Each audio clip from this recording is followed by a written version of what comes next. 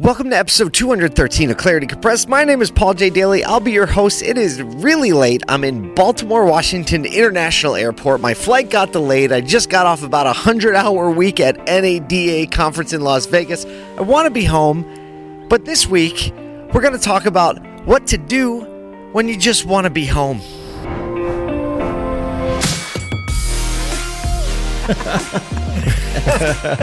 Let the good times roll. This is Clarity Compressed.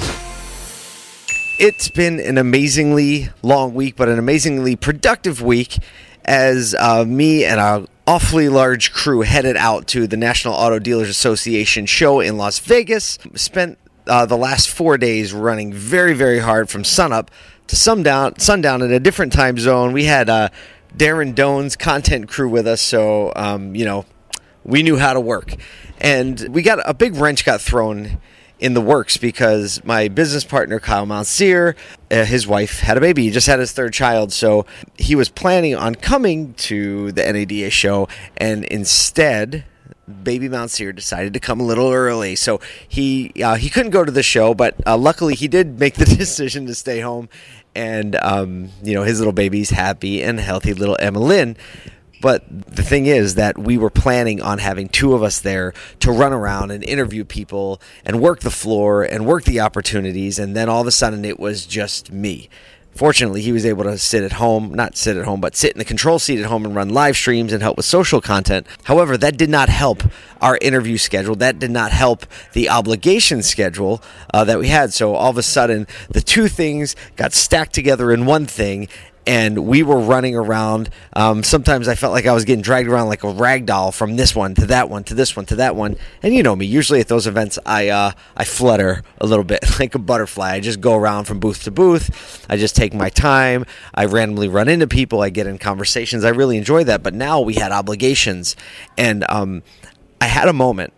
One of the days, I think it was Saturday maybe, when it was the morning and I looked at the schedule, and every interview was back to back to back to back. And then jammed in there was me having to moderate a panel of 6 other professionals on diversity and inclusion at the Cars.com booth. And so that was, obviously a lot of pressure, right? A lot of cameras, a lot of people, an important topic.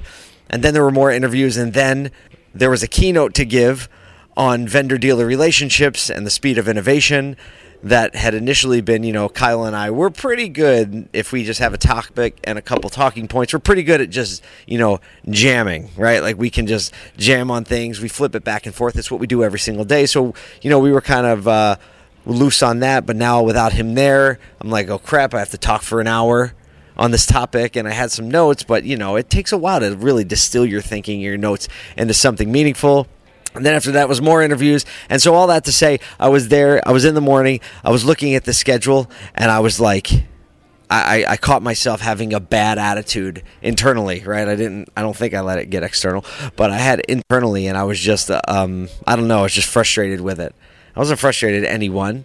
And like a split second after I had that thought, it hit me like, no, this is when you just decide that you're going to get it done. You're going to decide that this is what winners do. Winners win. Winners push that aside, and they just go and do it. And instead of that mindset of like, oh, this is going to be difficult, I tried to flip the switch and be like, all right, guys, all right, crew, let's show them how it's done. And so, talking about what you do, when you're stuck, what you do when you're in an airport, you decide that this is what winners do. Winners win. Winners keep going. Winners flip a switch.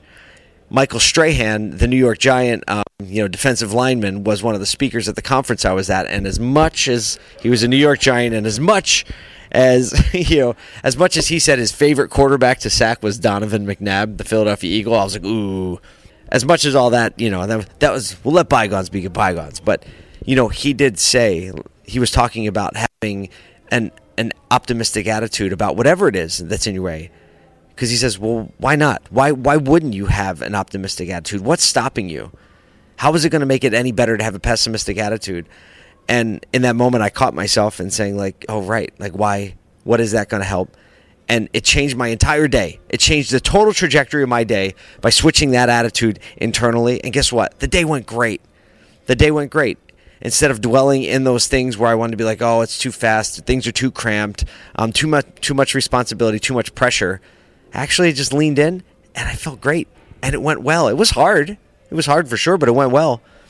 Same situation right now. I'm in the airport. I'm stuck.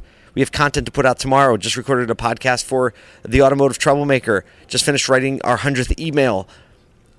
This is not going to, I always say, this is not going to be the week that I don't release a Clarity Compressed podcast episode. I've been doing it for the last 212 weeks. This is not going to be the week I stop. But it's tempting still.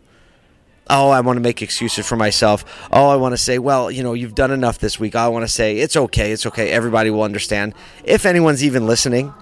But actually, this is why I'm able to move forward. This is why my family's moving forward. This is why my team is moving forward. Because of this mentality that it's got to get done and that it can be done. And it actually can be done with a really good attitude. We can't control I cannot control the circumstances all the time. I can't control the fact that my airplane is delayed right now. I can't control the fact of 1,000 things in my life. But I can control what I do with the next moment I have. I can control that.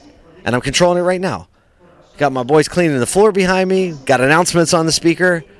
I'm tired. I'm hungry. Well, I'm not hungry. I just ate too much, actually. But I'm tired. Looking forward to get home to my family. It's going to be a snowy drive home. Yeah, okay, that's fine. Guess what? It'll be a story. And tomorrow morning, I will wake up and I will hug my family and we'll have a podcast recorded. So I do, this is going to be a short episode, just, 7 or 8 minutes. I do want to take a minute at the end here and thank so many of you for the love you've sent my way over the last month specifically. Emails, text messages, social media messages.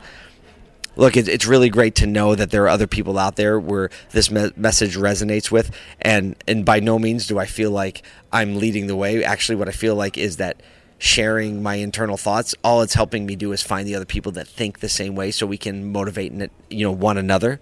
And, two of the most powerful words in the English language are me too, right? Not like hashtag me too, but yeah, me too. Like I feel that way. I've had that experience. So I want to thank you for that. It's wind in my sails. It's encouragement for whatever this is worth. I'm grateful for you.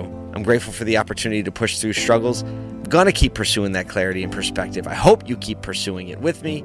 And we'll see you right here next week. We came to fight.